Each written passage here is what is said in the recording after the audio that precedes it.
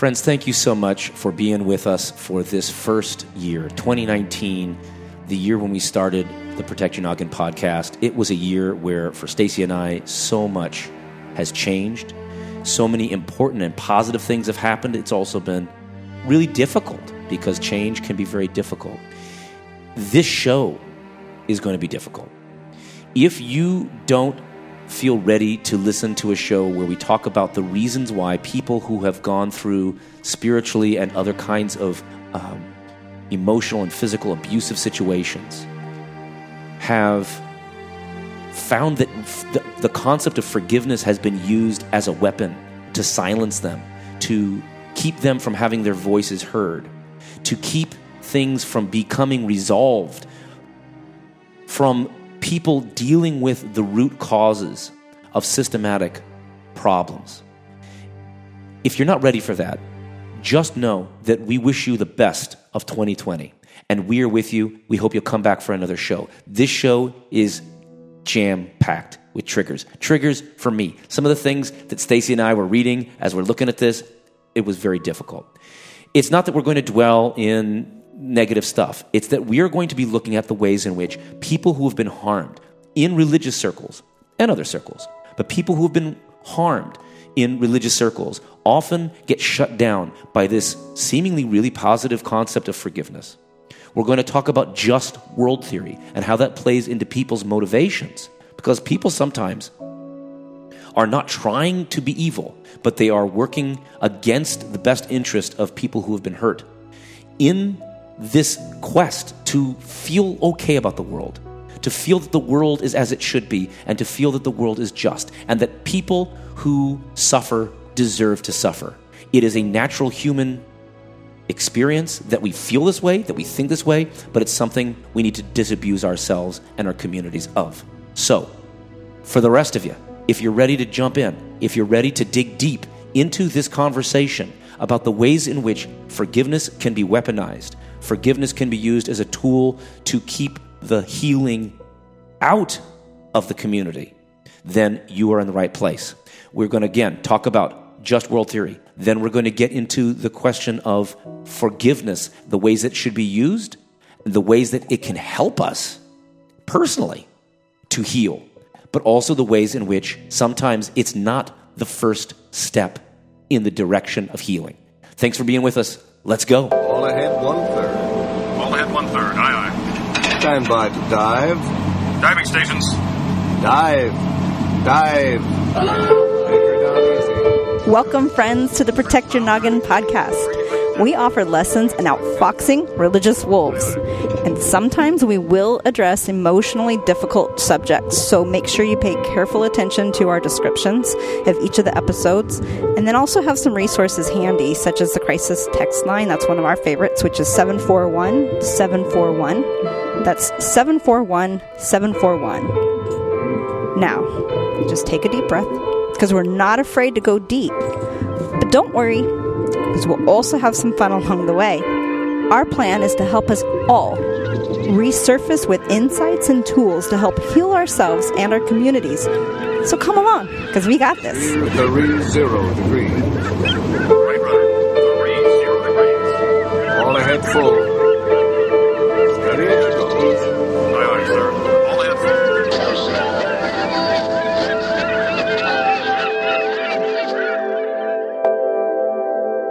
All right, Stacy, there's a lot of New Year's. Yes. You know, it's been happening. This is the 46th New Year I've seen. This one is big because it's also a new decade. You know, I remember back when it was going to turn 2010. Well, Yeah. first of all, back up. Y2K was a big deal. Y2K was huge. We all thought that who knows if the computers can handle the whole changing over. I wish computer meltdowns, was the thing we're worried about. We're worried about ecological collapse, kind of cultural civil war, all these things. And I remember hearing, I think it was... My computer doesn't work. Those were the days that we'd listen to Art Bell, or I don't know if it was George Norrie already at the time, but in like... Coast to Coast. Coast to Coast, and it was hitting about 2010. And I remembered hearing all of these frightening predictions from these guests and stuff. Oh, yeah. You know, that of all these things Coast that to will Coast happen. used to always do that. After 2010, and so I was just thinking like, oh gosh, I'm afraid to kind of be alive. In that decade, right? So I don't know. I don't. How did life get so much scarier? I'm not sure. It is interesting, but I do feel that it has. I feel that I sense that in people. There's anxiety everywhere. Oh, yes. There's so much, I don't know, uneasiness. I see a lot of pain, a lot of sadness. Yeah. A lot of people struggling. Yes, a lot of loneliness. And, and the other interesting thing, too, is with all of the computers and things, and even talking with the kids, there's a lot of isolation. Yeah. People are more, hanging out of their house, doing less, like getting out, whether it's because they don't have disposable income or whether they're too tired at the end of the day. When was the last time the kids were dancing around a maypole? I know. Jumping into the River Thames, or Isis, as they said in Oxford. Let's bring it back. I don't know. Don't jump into the River No, Isis. not that. But I mean, let's bring the dancing back. Yeah. Let's bring a little bit of celebration and fun. I would love to help push that forward. 2019. What do we declare last year? This time we called it the year of no fear, or the year of fearlessness, but year of no fear rhymed. I like the year of fearlessness because whenever I think I've said this before, but if you label that you're like not doing something, it's usually object fixation that you've taught about that you focus on the thing that you're trying to avoid rather than embracing something positive. So I want to. So oops. Was it a frightening year? It was a little bit of a frightening year. I mean, it was a year of courage. Major moves for us, and yes, but it has been fearful, and it also has been full of adventure for us, and so wonderful, and a lot of fun. Overcoming that fear allowed us to stay in some really fun places. We traveled around during my sabbatical around the country. It was interesting, and maybe it's a tiny bit naive, but as we were walking around New Orleans, we would be walking even at night in some of these places and stuff, and I didn't think anybody would mess with us. Like we're pretty smart. Partly, travelers, we do. I'm not saying that this is the only thing you need. Maybe some pepper spray is helpful, but not today, Satan. That kind of attitude is sometimes helpful. Yeah. And this is actually maybe in a future episode we'll talk about this. That sometimes the way that you bring your boldness to the front, not in an aggressive way, but acknowledging people that walk by, looking them in the eye, nodding, and then saying, "Hey, I'm in possession of my space," is really important. But now we recognize that we don't have it yet, that we have a lot to work on. But if we give up hope, then we concede to doom, and that ain't no good. No, that's not. No, that ain't no good. That's not a very fun ending of a story. No, and so I have hope. I have hope because the flames in a burning barn burn hottest before it crumbles. The witch trials in Salem were not the sign of a new age of superstition. It was the beginning of looking at American law that was able to separate itself out from superstition. Right, and you look at the image of a phoenix, right? You come out of the fire. Bring it. And then you be reborn. New life. I wish Tucson was named Phoenix. Then we moved there immediately because I love Tucson. Anyway, but in this coming out of the 2020, ashes, you rise out of the ashes and you come out better for it.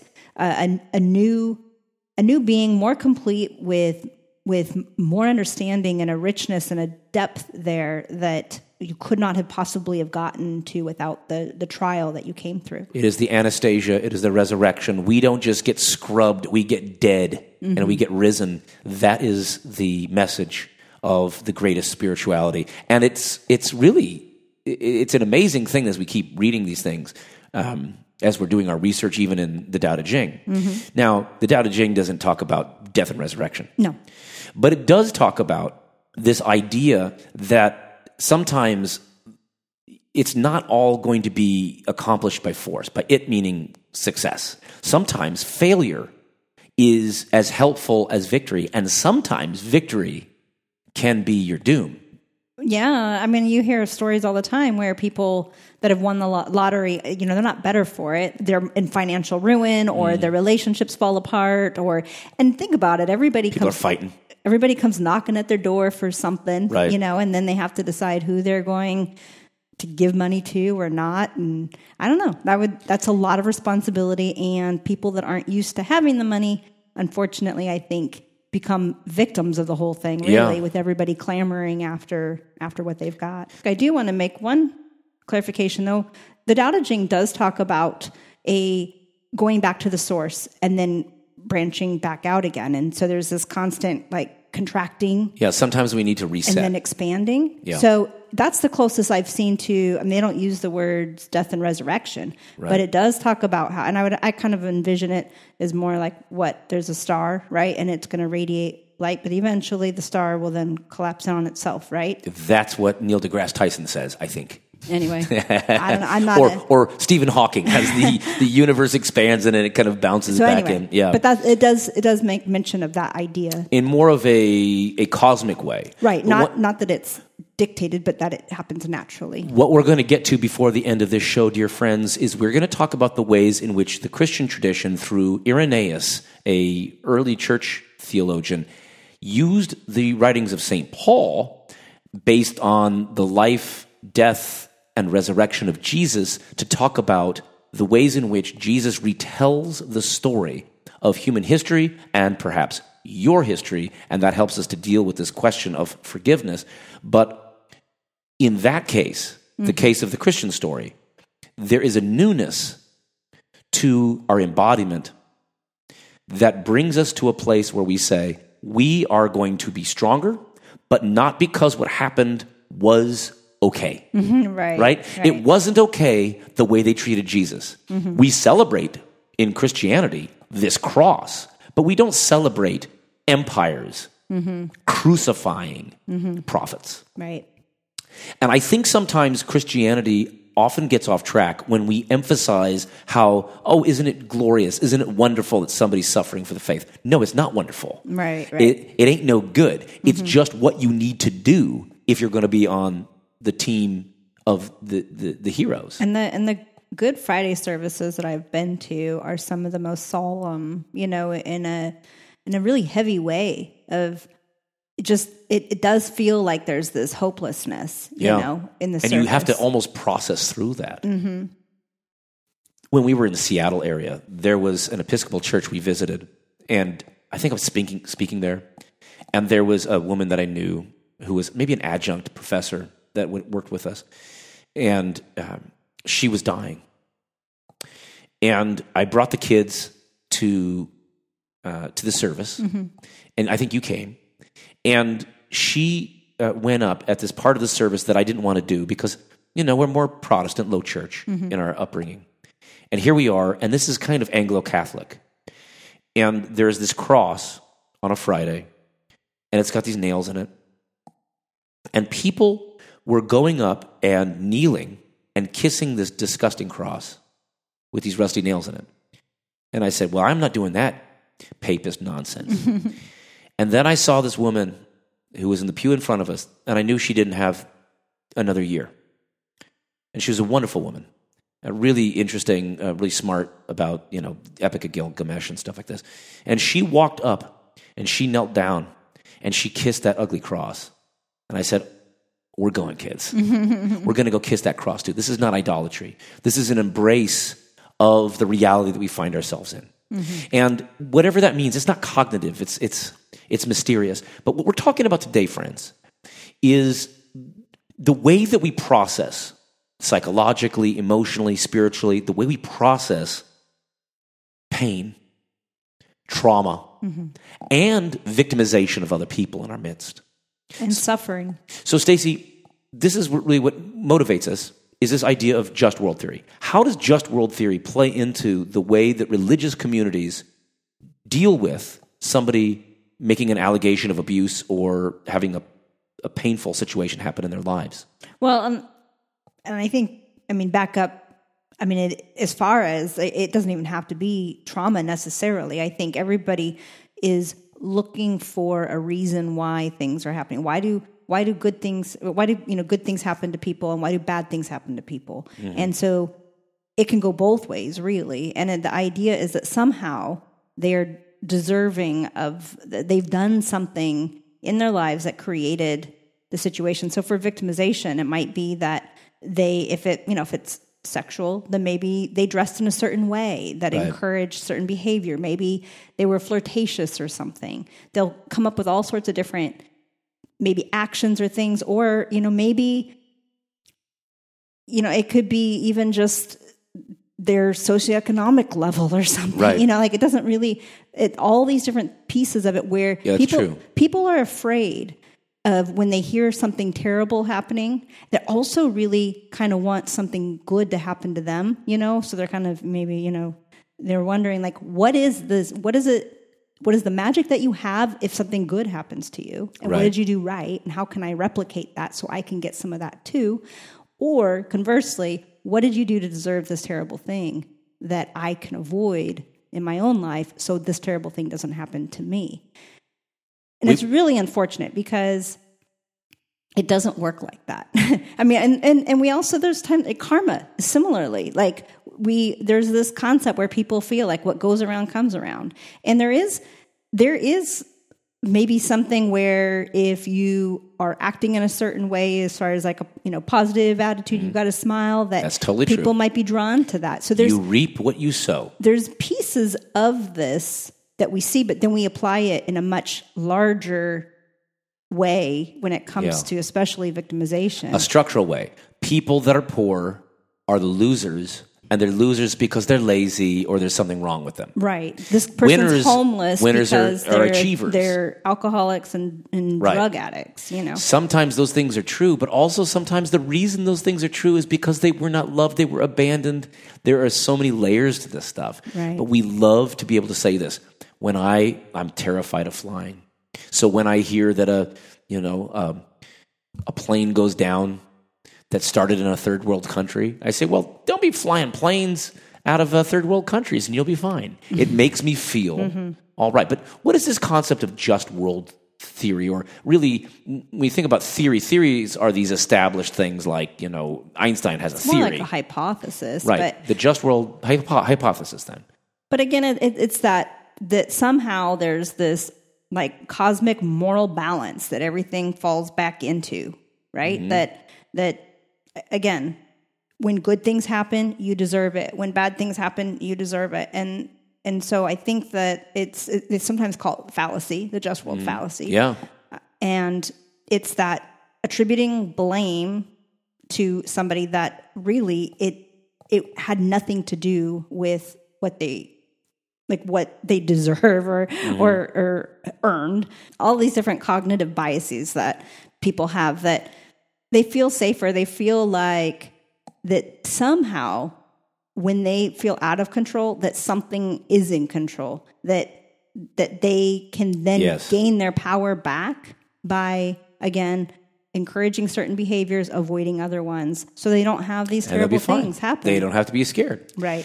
It's the same thing. I don't live in a bad neighborhood, therefore I don't have to worry about violence. I can sleep at night. Right. It's a natural human phenomenon. It's interesting too, because with Irvine here, where, it's supposed to be the safest city in America, or at one time. I haven't heard that much lately. I haven't heard that. We've had some issues. And we know there's quite a bit of crime, actually, at least I think the app next door, put that by the wayside. Right? Yeah. But people do think if I live in this certain neighborhood, then bad things can't happen in that neighborhood. And then they're like, what's happening? What's going on here? And there's even times where people will think that God is doing something to somebody. So one of our kids' friends was over the other day, and she was telling us about how her mom, when she was diagnosed with cancer, her mother, that would be this girl's grandma, had blamed the mother for her becoming secularized. They're Muslim, and the mom didn't really ever practice that anymore. And so somehow this was going to be something from God that she deserved because of her lack of belief or what she isn't doing, Mm-hmm. And a lot of times people can be tempted to say that somehow God is bringing this on somebody, or Mm-hmm. And if it's not God, it's something else. It's something that you did. And you need to have that, otherwise you are in that place. I remember somewhere our friend Betsy Little, Dr. Betsy Little, the psychology professor, said to us that it's more likely for people to be able to overcome a situation where they were drinking and then accidentally hit somebody and killed them, because they would say, if I stop drinking, I won't be in that situation anymore where I might accidentally cause this harm. But when somebody wasn't doing anything wrong, and let's say somebody came out in a skateboard and they killed somebody, then they feel like at any moment anything can chaos happen, can happen, and their whole world can fall apart. How does this relate to the way that sometimes religious communities treat whistleblowers or people who sound an alarm about abusive or toxic abusive behaviors within a religious community? We had mentioned in one of our earlier episodes that it's really difficult for people to allow their church or their leader to take the fall of all of this, or somehow it will change the whole dynamic within their church or their family. If it's, takes away everything they care about, their safety blanket and their ideology. Absolutely. So it's easier to sort of brush it aside and somehow basically find a way to blame the victim, that somehow they did something to create this. Because we're often trying to find a way to make the problem go away. We don't like problems. We also want to know why the situation happened in the first place. What were all of the building blocks that brought it into place so that it won't be repeated? And somehow there's some kind of blame with the victim involved with that. And then perhaps sometimes it can even be, there can be some things that they attribute to the leader as well, but now they can be counseled and corrected on that and won't fall into that trap again. What we're saying here is that you need to be very careful not to apply this just world fallacy to situations of abuse or mismanagement or bad acting in a community. And it's very, very easy to fall into that, right? So it's a natural thing. So you can, forgive yourself for being naturally disposed towards wanting an easy explanation for why something went wrong. And we're saying, no, it's not like this. Would you read our translation of the least favorite, at least originally, my least favorite translation chapter of the Tao Te Ching was chapter 5. Now, chapter 5 of the Tao Te Ching is in many ways like the book of Job. My friend Ted says that he gets angry at the book of Job. He hates the book of Job because it seems to not really resolve the problem of bad things happening to decent people and wicked people prospering. Right. And all of Job's counselors, they all were saying, what are you doing What did you here? wrong? What did you do wrong? That's exactly what happened. You must have done something wrong. Right. Because none of this would be happening to you if you didn't. Read the book of Job. If you do not understand the pathos of this, if you don't understand this, there are people in your community that have been harmed, perhaps, and they're like Job. And not only do they have to deal with the suffering that they endured, but they have to deal with other people telling them that there must be some reason why they brought this on themselves. Exactly. Oh, so horrific. The worst. But now, not only does Job do this, Lao Tzu says something like this in chapter 5 of the Tao Te Ching. Chapter 5. The cosmos is impartial. The sun shines and rain falls on heroes and villains alike. The sage is impartial, treating saints and sinners without prejudice. The atmosphere is like a bellows. Wind blows through seeming emptiness. It stokes fires, but never runs out of breath. Yet when blowhards talk, everyone gets exhausted. It is best to stay centered.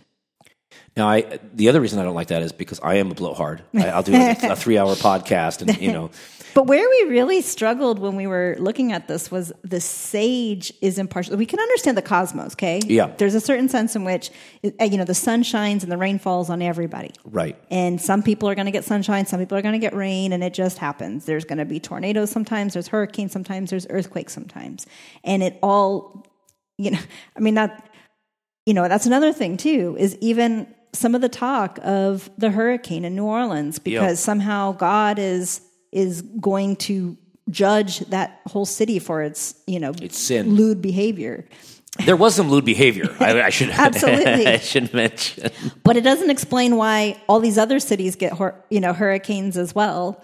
Anyway, but we do understand a little. It's easier for us to sort of think that the cosmos itself is going to be impartial. But then when it says the sage is impartial, treating Which, by the way, in the Tao Te Ching, it's the Shenren. It's the holy person. So in many ways, we were toying with the idea of translating it as the saint, because in many ways that's what it is, not in the Catholic sense, but the person who is aligned with the Tao, with God, right? So, whoa. And what is the concept that is actually used in the Tao Te Ching? It's like kind of an idiom, right?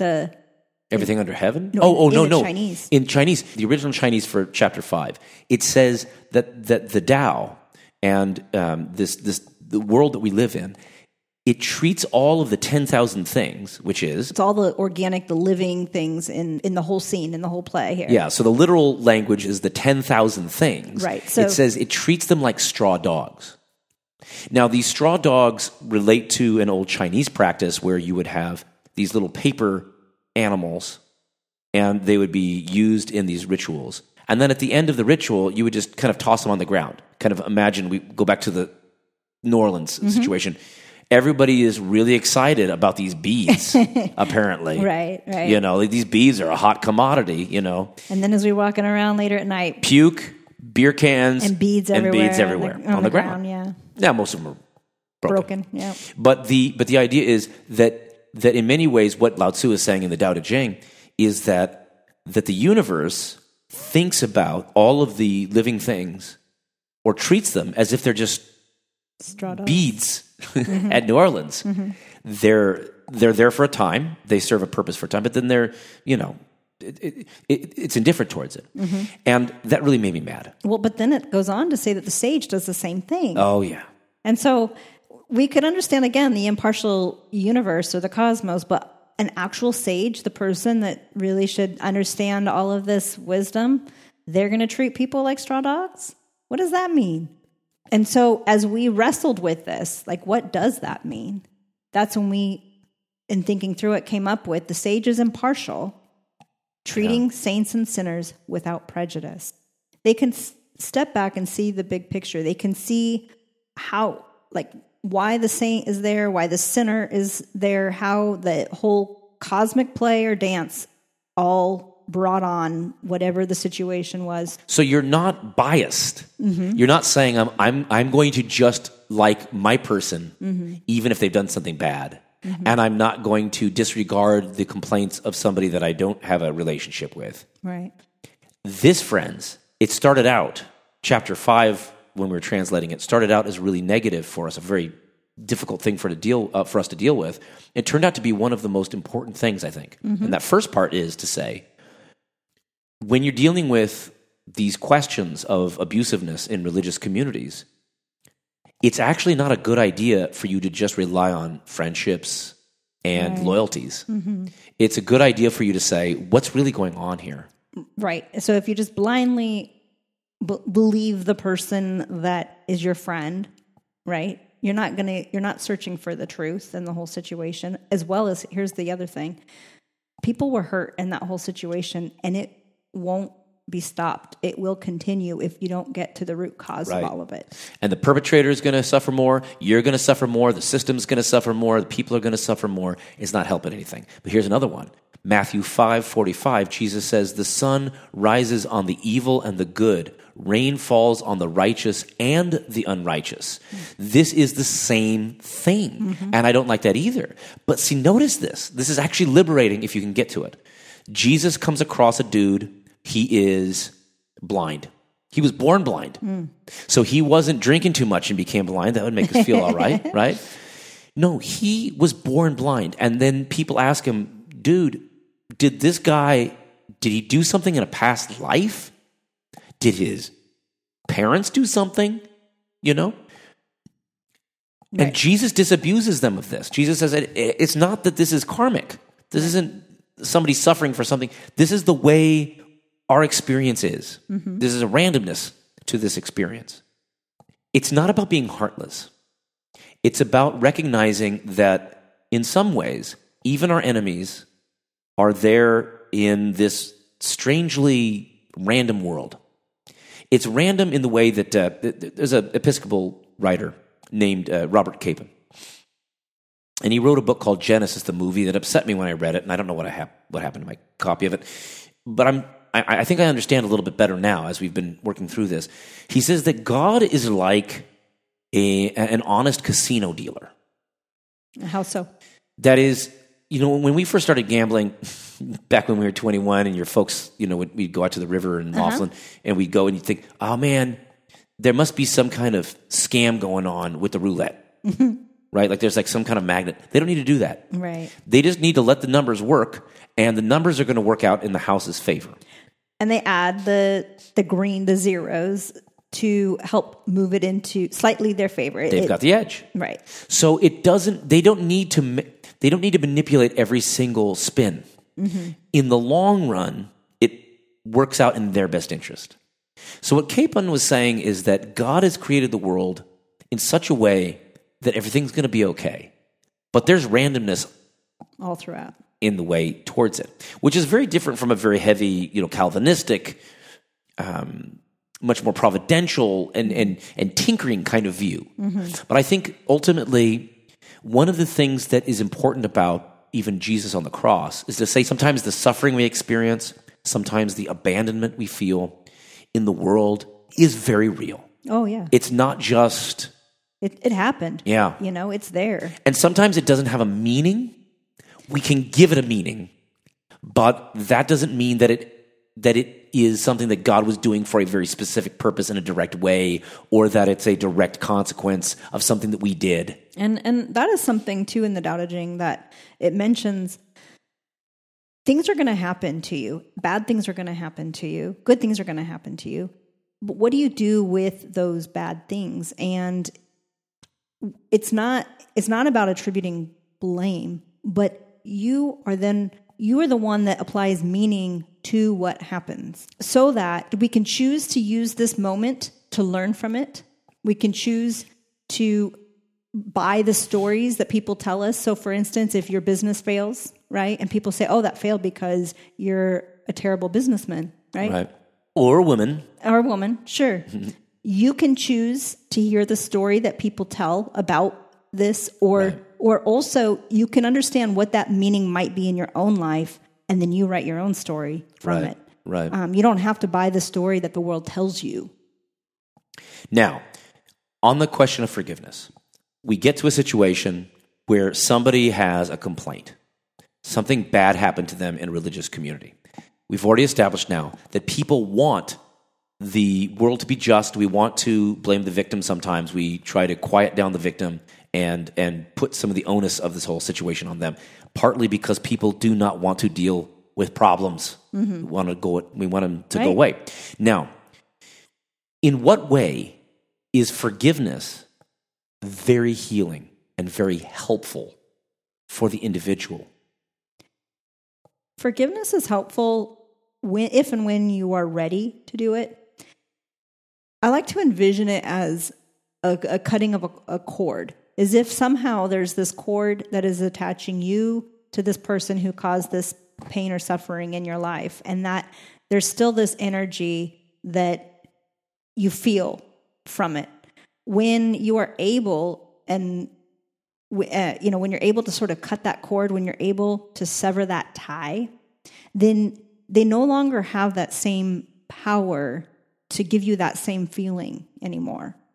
Yeah. And you take back yourself and own that power again, that you're not being subjected over and over to this trauma that happened or this bad event. And I think that is way easier to do on smaller things. We're just the tiny little things that we kind of let in there, or the different work relationships or things like that. Just cut those little tiny cords, because they don't need to be there, and you don't need to let them get in underneath your skin. Right? Yeah, those petty resentments, and even things that somebody might have done that was unjust. Yes. Somebody didn't treat you right. They didn't give you the accolades that you deserved at work. They cut you off. Mm-hmm. Forgiveness is really, really handy there, because if you're living in that frustration, like somebody screwed you over, it's really hard to move past it and to focus on positive things and where you should put your energy and time in moving forward and doing better things for your life, right? Because so much energy and time gets thrown into worrying about that you get tired. Right. Like if I know that sometimes that, I have mentioned this a lot, but if I am feeling that road rage, it does take something from me, and I have less energy. It's not good for you. Yeah, I have less energy to then go and do something productive the rest of my day. And in fact, you'll even probably notice a difference in my face and be like, is everything okay? Yes. And then I feel in my body these this energy or these emotions, and then I'm looking for, why do I still feel this, and then where else can I find it maybe around it's the Jeff. house? Maybe it's the frustration with the dishes or whatever else. But my body said, I'm upset, and so Right. now why and our friend Betsy had little, she's one of my wonderful professors, but she had mentioned that it takes, I think, for the female body 30 minutes or something to calm down from, like, if there is some sort of emotional spark that Dudes are like a Piccolo Pete, she said. Like, it's kind of like intense, and then we kind of phase out. where with a woman, they hold on to it for at least 30 minutes afterwards. And so when they think that the issue has been resolved and they should no longer be upset, their body will still feel it. It'll still linger. And so now they're like trying to figure out what it is. So what if you got me worked up and you're like, I'm sorry, baby, I didn't mean to. And I'm like, okay, that's fine. I guess I can't be mad about that, but I'm still mad. So now what else is there? What's the reason? These are physiological things. Anyway, but yes. So forgiveness helps us to restore our own balance, Right. in our centering. It helps us to be healthier, and it's good for us. And releasing resentment is also about living in the now, right? You're discarding these things about the past. You're not worried about the future. You're here and you're present. This is all good. So forgiveness, friends, we love it. We also understand that the way of Jesus, the community of the followers of Jesus, we're the people of forgiveness. It's part of the Apostles' Creed. We believe in this holy church, this holy Forgiveness of sins. And the fact that people misuse forgiveness or weaponize forgiveness is so outrageous to me, because I find forgiveness so important. In other words, It's not that I don't think forgiveness, I'm not trying to moderate how much we should forgive. 70 times 7, we should be infinitely forgiving in a very healthy way. But on the other hand, the way that some people have misused forgiveness to protect people that are bad people doing bad things in positions of power is something we need to stop. Right. It is really, really problematic for Protestants, I think. The Catholics, And one of goodness. They got their own things. But for the Protestants, we sometimes rely on this idea that we've got, unconditional forgiveness in Jesus as an excuse to not deal with some problems. right. Hopefully people understand that we really believe in the way of forgiveness. And we believe that forgiveness is good for you. It can be healing for you, healthy for you. And one thing I will add to that is there is a sense in which when you can exercise forgiveness, what you are doing there is you are sort of getting outside of the world of transaction, right? Yeah. And going beyond it. And so Right. it's a beautiful thing if and when you're ready to do it, because basically it's no longer about a tit for tat or some sort of, like I said, the transactional thing. It's the way of embracing unconditional love and seeing the world in a whole new light. Right. So that is definitely very healthy. Right, because it's about it's a new logic. Yes. And so forgiveness is important because it's a new logic. We're not bean counters anymore. Right. We're not trying to say, how much do you owe me and how much... No, that's not it. But that is not an excuse for some of the tomfoolery that goes on. Right. So what we've got for you, friends, is ways in which we ought not to let people use forgiveness as a weapon. Stacy, what's number one?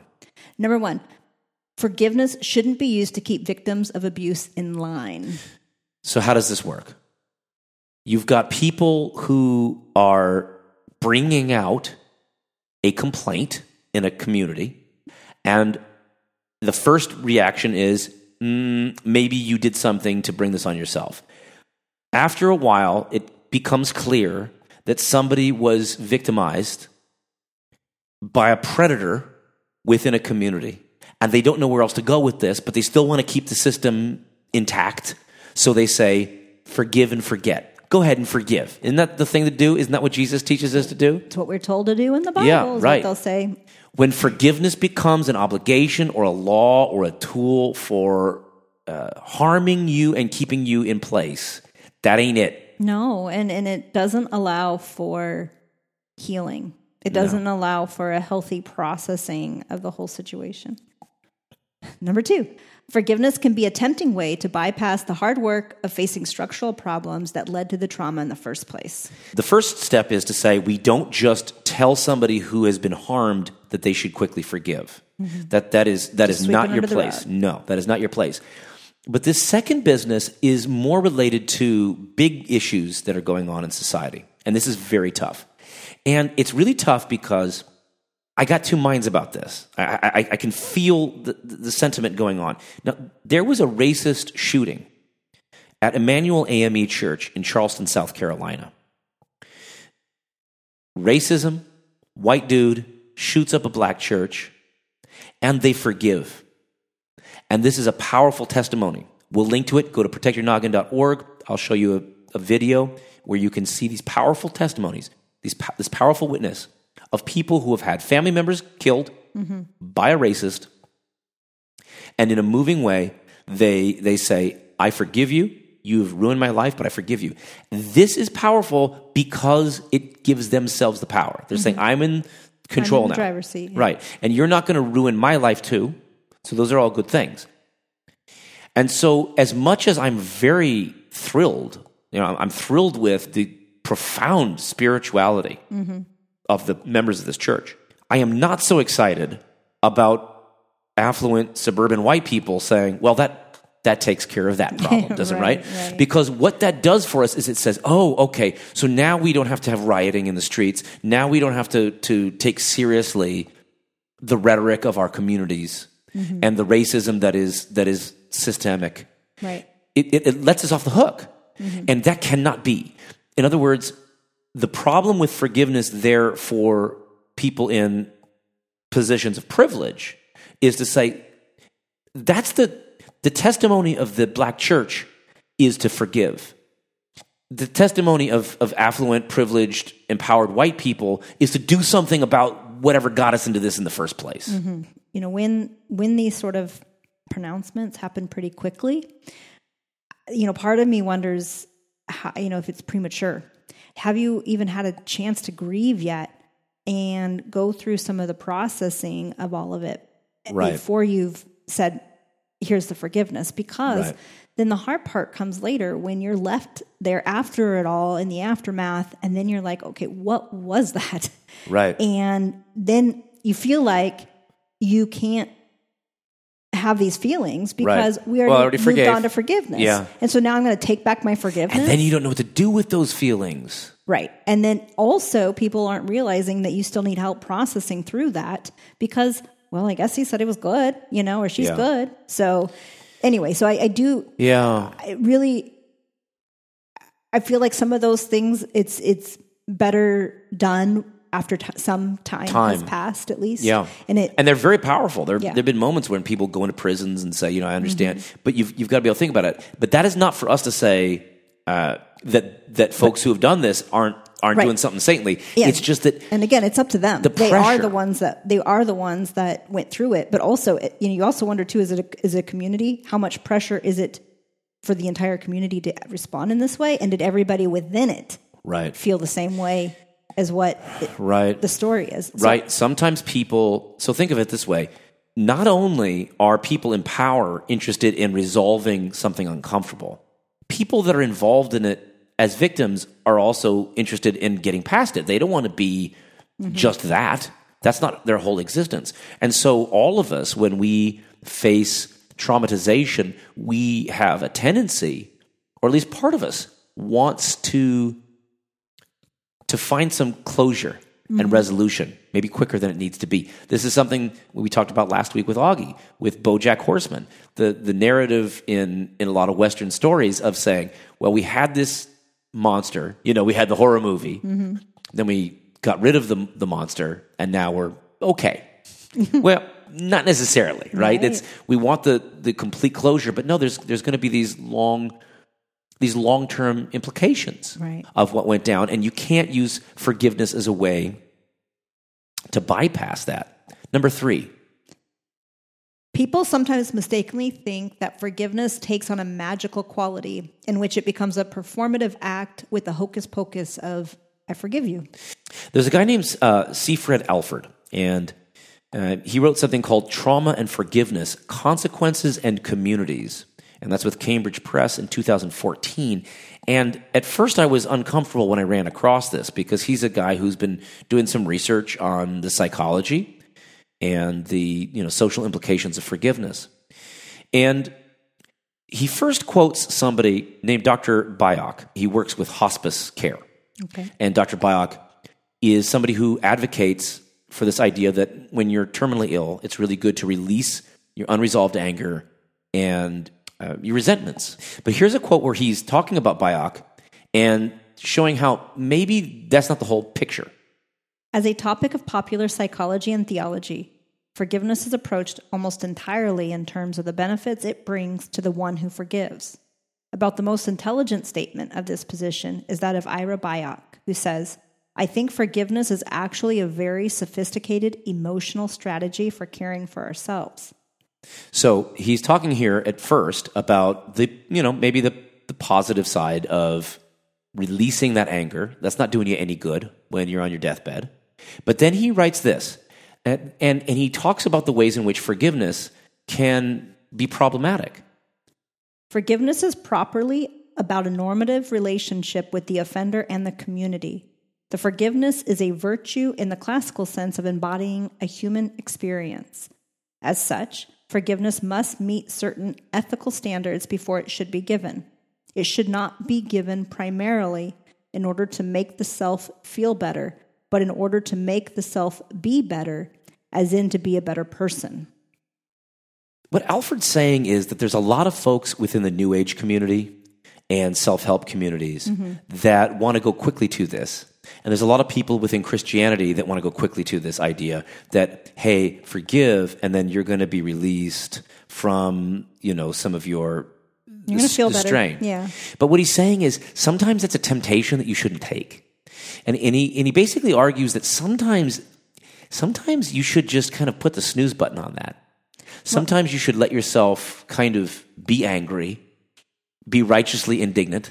What I take from it is that if you don't properly go through the process, then maybe temporarily you might say you feel better, but ultimately I would think that it's going to creep in again.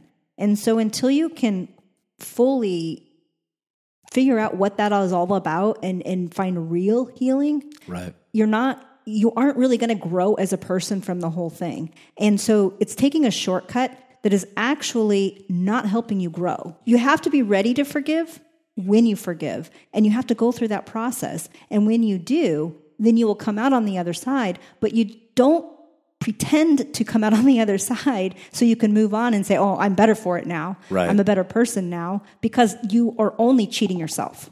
I think too often Christians give people the sense that it's a virtue for them to ignore their rage, their indignation, their... They think it might be a sign that they are a better person, that they are somehow more spiritually advanced. But you're not fooling anybody. You're certainly not going to fool God, and you're definitely not going to really fool yourself. Jesus goes you can into only fool yourself for so long before it will sneak back in.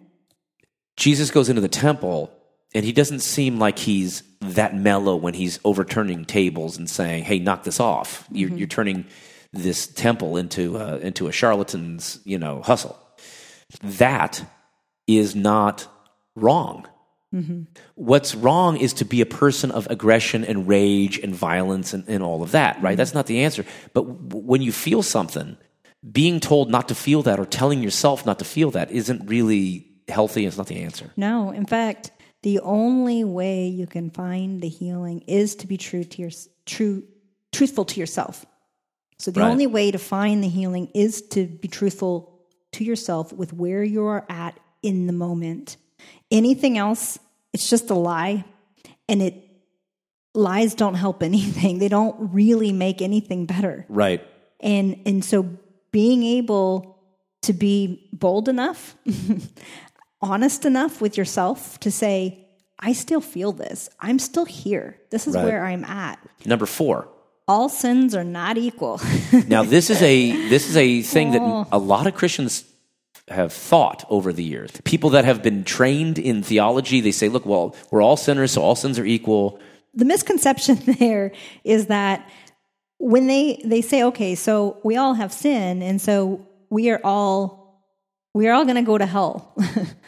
And the idea behind it is that you can't earn your own salvation. It's not, the whole thing isn't to try to say that all sins are exactly equal. No, they're saying that they carry that same weight as far as being able to be perfect in Right. order to earn, to be able to earn. You can't earn your salvation through that. You can't say that I'm a perfect person because we've all been infected with the sin, is what the theology is saying. And for instance, with Jesus in the Sermon on the Mount, he's saying, don't be so proud of yourselves for not murdering somebody. The only reason you didn't murder anybody, you still hate people. You just didn't have the opportunity, or you're afraid of going to jail. You're not a good person.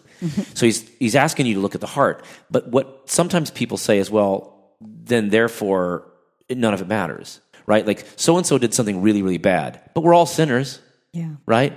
It could be a politician, it could be a pastor, it could be your uncle, but hey, we forgive, I'm forgiven for cheating on my taxes. You're forgiven for driving 58 and a 55 speed limit. So-and-so's, embezzled. I guess that's forgivable too. And you just keep pushing the envelope. And the other dangerous aspect of that is I've already messed up, and so I'm already in the messed up category. So Right. now it doesn't matter all the other more messes ups that I'm going to keep doing Right. because I'm already in that court. This is why when evangelicals go crazy, they go super, super crazy, right? Like, it's like, well, I guess I've already, I've already lusted in my heart. I might as well, and then it's just cocaine Right. and prostitutes, and it's like, And it's like, no, wait a minute, back Slow it up down there, here. Pops. Because there are different consequences and there are different effects right, to behaviors. And so it matters. It matters, what is being done, and the amount of harm that something can do does vary. yeah, it's a Stoic doctrine. The ancient, and I love the Stoics, but the Stoics basically were the ones who said, all sins are equal. But Christians didn't say this. It's a more recent thing that people have misunderstood it in this way. And even if you wanted to talk about it abstractly or theoretically, I think the problem is that I've seen way too often in the last few years people doing this. Look, let's go political just for a second. This week, I was looking at the Babylon Bee. And the Babylon Bee started out kind of like a fun Christian version of the Onion. The Onion's fun. And in many ways, if you've already read any of the stuff I've done on humor, there are different kinds of humor. There is release humor, where you kind of tell a fart joke and it kind of takes some of the stress out of a otherwise uptight situation. All right. Then there's superiority humor, where you're kind of making fun of somebody. And they did that kind of with Greta, the environmentalist gal, and they're kind of making fun of her. Don't punch down. That's not good humor. But it is very common for authoritarian groups. And I just think Babylon Bee took an opportunity to be like the Wittenberg Door or a satire group, and to raise our consciousness and to raise our awareness, and turn their opportunity into just kind of getting clicks from people that are self-satisfied about injustice. Right. And I'm not going to be bashful about this. I don't know who's... I remember a while back, somebody said, I'm out of this Babylon Bee game. Somebody quit on it, and they did it publicly, and I didn't quite understand, and I'm not sure. I'll look into it, but I'm very disappointed in the Babylon Bee. And basically, with the whole thing with Mark Galli and Christianity Today, Mark Galli comes out and says, look, sure, it's partisan that people are coming at Trump, but at some point, do we talk about justice? At some point, do we talk about right and wrong? And I think they're using satire to then justify their agenda, which actually I'm seeing there's a lot of unchristianness in the way that it is behaving. Yeah. The joke was their editorial board is saying that all of Washington needs to be removed. And yeah, that's true, right? But do you see how similar this is to this move to say that all sins are equal? No. There's something called natural law. There's something called Vindiciae contra Tyrannos, a Protestant treatise anonymously published that said that there are certain times when a monarch or a ruler tries to step out and become above the law, that then all bets are off. Then you have to actually depose that person. And this is fundamental to Lutheran and Calvinist resistance theory when it comes to deposing a tyrant. And what they said was, you got to do it orderly, in an orderly way. You find another politician, what they called a lesser magistrate, somebody, a senator or somebody, who is going to lead the charge to put a check and balance on unrestricted, corrupt power. You friends, I love you. Dear listener, thanks for being here. I don't care if you disagree with us. It's all right if you disagree with us. And Absolutely. you In fact, think that we're reading that you should disagree. definitely Think for yourself. keep your own opinions. But what I caution you against is the idea that you are going to be uncritical about a ruler or a leader, even if they're on your team. And B, you should not be saying that, well, I would deal with this problem of corruption. It's just that everybody's corrupt, so what are you going to do? Once you get to that point, no one is safe. When you get to the spot where you say, well, yeah, the youth pastor is creepy, but everybody's got their own hang-ups. No. Sometimes people are dangerous to themselves and others. Yes. And as long as, I don't even care. What are you thinking? Are you thinking all sins are equal in the eyes of the cosmos or God? I think we've already said on this show, the biggest problem when you get to, kind of the highest wisdom is to realize that in a certain sense, everybody's kind of a victim and a perpetrator. I get that. But that doesn't mean that we put up with the continuation of abusive behaviors because we can understand them or we feel like there's some kind of societal or family reason, nature, nurture, genetics, or whatever. We can understand people. We discern with compassion, but we don't fail to discern. I don't want to keep bringing up the Babylon Bee, but I think the other thing I find really disturbing about the Babylon Bee is that they call themselves satire. And satire is when you make fun of yourself or when you're like punching up at power or something rather than... You're taking people off their pedestals. Yes. Instead of... what I see them doing is finding people that are lesser than or the opposite side and punching down at them. Right. And I don't think that is even... the point of satire. So you can't really call it satire. It's mockery. Yeah. It's bullying to some extent. And I know that people will maybe disagree with this. Look, go back to middle school, friends. When you're making fun of somebody who is not in power, not the popular kid, you're probably not doing satire. You're probably being a bully. Yeah. All right. When you're making fun of a kid because you don't like their environmental politics or their tone, I guess you're doing that as a Christian outlet or something. Man, I got to tell you, the difference between Babylon Bee and the old Wittenberg door is night and day. And I know that I'm getting old. I'm an old timey guy, but no, thank you, no, thank you. Whatever took that thing over, it could have been used for such power. I mean, think of it this way: South Park does satire. And even when I'm frustrated with them at first, they always tend to bring it around at the end and teach me a lesson. I don't get a lot of lessons from the Babylon Bee. No. Enough of that. But hey, repent, friends. To kind of round this out, I want to hit just 3 more things related to the Bible and Christian theology real fast. So we're basically saying, don't use forgiveness as a weapon.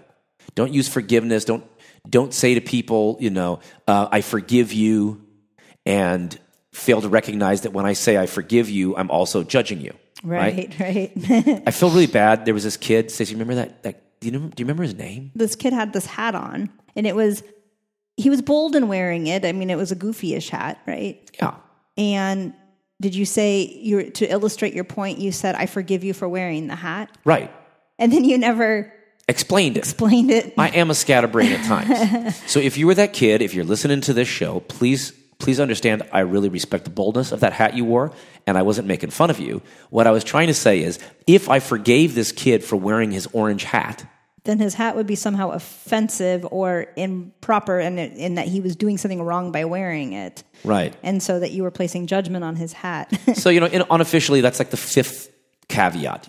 Don't use forgiveness. Don't forgive somebody as a way of spanking them. There's a story that Jesus tells about the unforgiving servant. And what this is there's a guy who was super rich, and he had a mid-level manager. And that guy owed him so much money that he could never pay it back in his whole lifetime. And the rich man forgave the debt of the mid-level manager. And then the mid-level manager went home, and he had a low-wage worker that owed him, say, $15, $20. And he said, listen, you got to pay me back or I'm going to throw you in jail. When the rich man heard about the mid-level manager not being forgiving, he then said, well, now you're out of luck.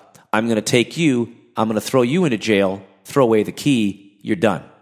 And Jesus says, this is how it will be for you if you do not forgive.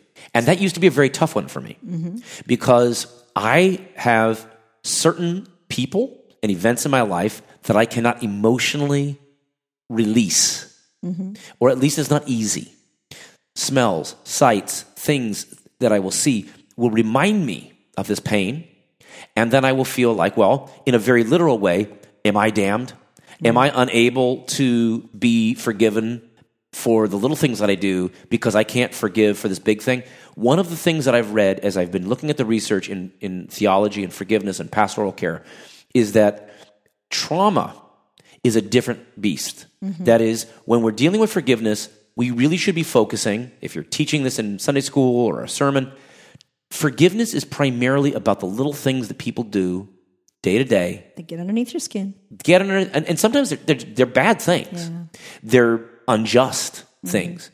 But when you deal with trauma, when you deal with somebody seeing a murder, when you're dealing with sexual abuse, these things are so ingrained in our psyche, in our physical bodies, that to expect somebody to just let go of that is putting them in a position of futility. You can't do it, right? Now, maybe someday you can. That's a masterful thing. But to tell somebody that that's where they need to be is not the point. The point of this, I think, goes back to what we mentioned, Father Capon, who said that the point of this parable, and by the way, he's as much as I was frustrated in some ways with the Genesis, the movie, he does a really great job with his commentaries on the parables.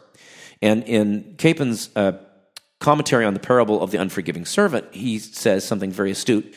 He says, what's going on here is that Jesus is saying, imagine if there's this great big accounting book that God has, and in it are all the things that we've done wrong and right, but ultimately we're in the red.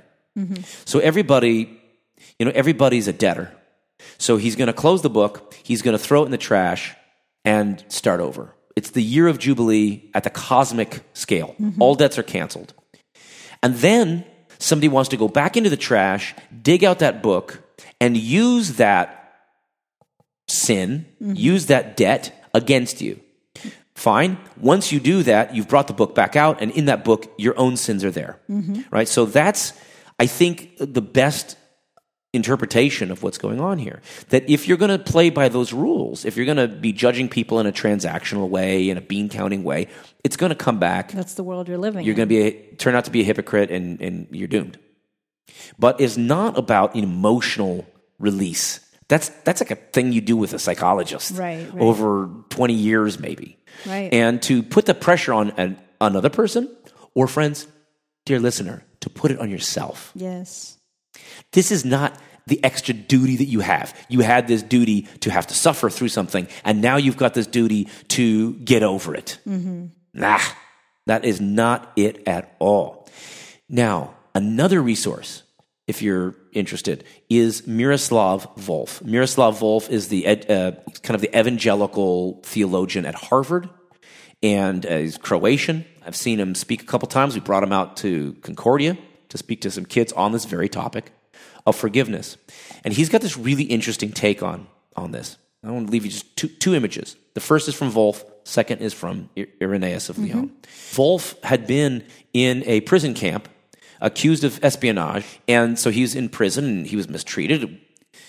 There have been worse, but he say, not a pleasant experience. And he says that when he gets, if you do this as a thought experiment, he says, what if I get to the wedding supper of the Lamb and I'm sitting across from the dude who ran the prison that I was in. Okay.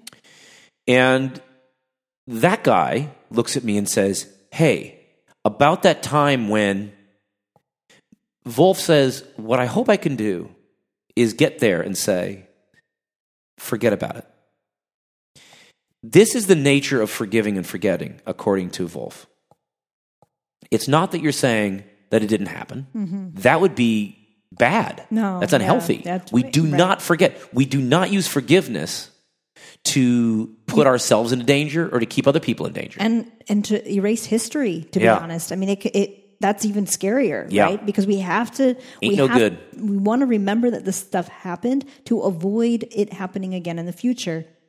Now, he got into some trouble when he was talking about this at the American Academy of Religion when I saw him, and he was there with some rabbis, and they were talking about this, and he said, again, thought experiment, is there a Holocaust museum in heaven? Mm. And the reason he asked it was a very poignant one, and that is to say, is it possible that there are times when victimized communities or people turn their victimization into their identity? And as much as that might seem empowering, maybe it's not. That doesn't necessarily heal to make the remembrance of the pain your new fetish or your new identity. But on the flip side, okay, with you, it's not that you're forgiving and forgetting in the way that you're forgetting that it happened. And I think the way he described it was, imagine you take this document that lists out all the things that happened, you put it into a folder, you put it onto your laptop hard drive, and you just stick it on there. It's still there. Mm-hmm. Forgetting about it means you don't just dig it out every week to dwell on it and get drunk. No, it's there. You remember it. You think about it every once in a while when you need to reflect on it for your healing, for the betterment of your community, for your children, but you don't make it your identity. Mm-hmm. This is, though, friends, up to you. This is not up to the community to force upon you. This is something that you are free to do, that might be healing for you to do, but for people to tell you to just get over it and forget about it is not the point. What he then does is he takes us to Dante's Inferno. And in Dante, the Italian poet, he has this image where the Dante goes down into the underworld, and there's this river. And, of course, everybody knows the river Styx, but there are these two other rivers that he has there. One is one from classical Greek antiquity, and that's the river Lethe. And Lethe is where they believed, a lot of the ancient Greeks believed in transmigration of souls, something kind of like reincarnation. And you would get to the river, and you would basically have your life flash before your eyes. And then you would recollect what was this story about. Mm-hmm. It was the judgment. What was real? The light shines on this thing that was your life, and you're vindicated or you're judged. But then you put your face into that water and you drink, and your mind is erased, basically. You forget. And that was the old Greek thing, and then you go into a new body. For Dante, who doesn't believe in reincarnation, but a Christian version of the afterlife, he says, look, we need another river. And he invents a river called Eunoe, E-U-N-O-E, Eunoe, which means the good knowing. So you drink again, and he says, you drink again, and you remember your traumas and your suffering and your sins in light of this new reality. What we like to talk about as recapitulation. Yeah. The rechaptering of our story. Literally, it's putting a new cap on it, a new heading on it, right? Or yeah. Head on it. So in Latin, caput means the head, or it also means a chapter. So you have these chapter headings. And basically the gist is, friends, and let me hopefully bring it home for you. So sorry for the things that have not gone well in your life, for things that have happened that were unjust, painful. Not even God can make those things not be. Right. That's real. And to the extent that the rain falls on the just and the unjust, and Tao Te Ching chapter 5 says The universe is kind of random. This stuff happens. The liberation is you didn't deserve that. It's not your fault. The other part, though, is that you don't have to forget that that happened. That's part of your story. What you're invited to do is forget about it in the sense of not making it the centerpiece of your story. It's something that you grow from and you conquer. And you do this by forgetting it and then remembering it anew. And you remember it anew as part of this narrative. Can't get into all of it, but Marilyn McCord Adams, if you're really interested, go to our website. I'm going to talk about, I'll give you a link to a more academic article on this.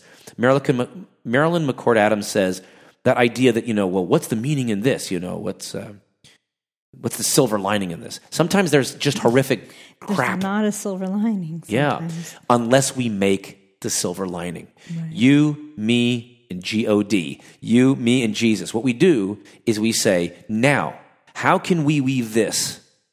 How can we be empowered to weave this into something more beautiful than the enemies that we've had could ever have dreamed?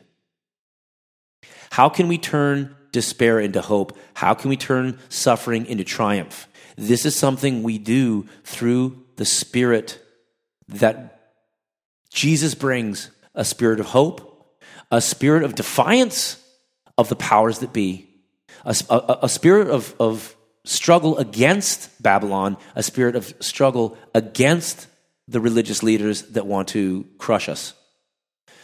Simultaneously recognizing all of the steps that brought you there. Yeah.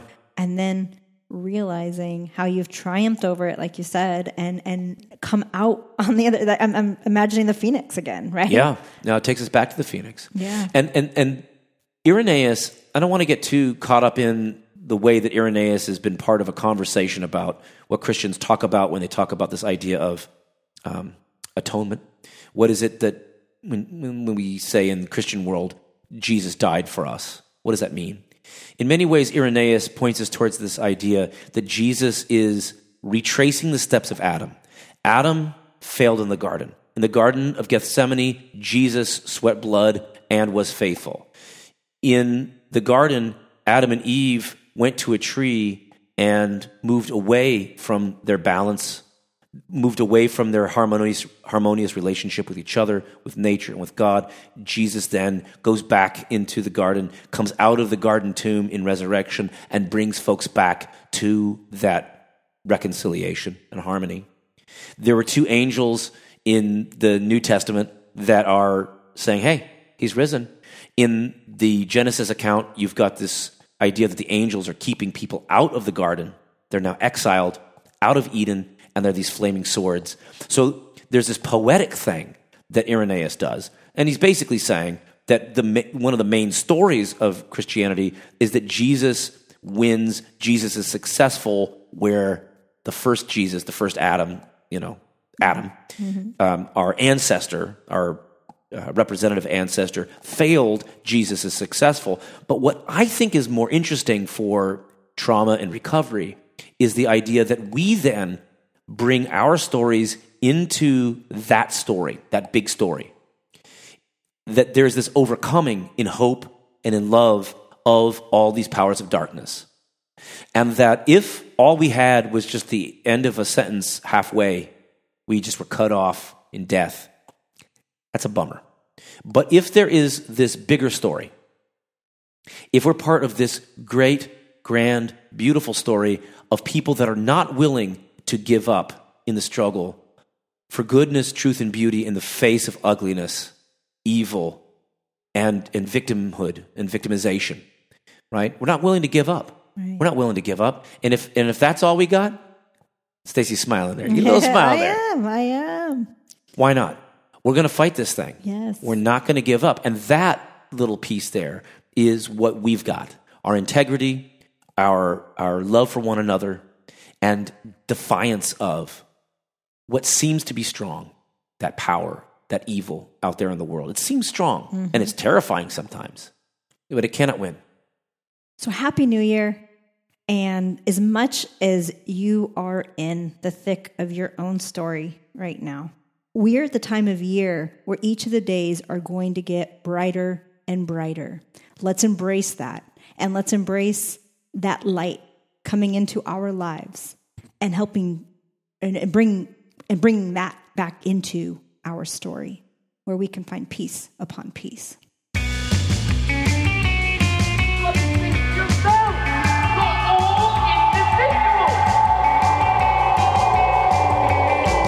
Thank you so much, friends, for joining us for this episode of the Protect Your Noggin podcast.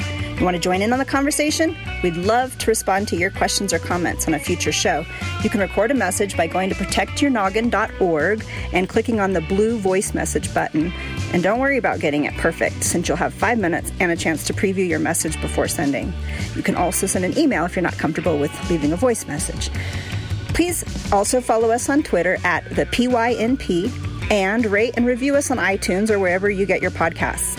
And if you found this show of any help, why not share it with a friend? Until next time, peace upon peace, friends. But he said that wasn't any letter. He said I was going out of my mind. Not going out of your mind. You're slowly and systematically being driven out of your mind. Why? That's because you found this letter no too much.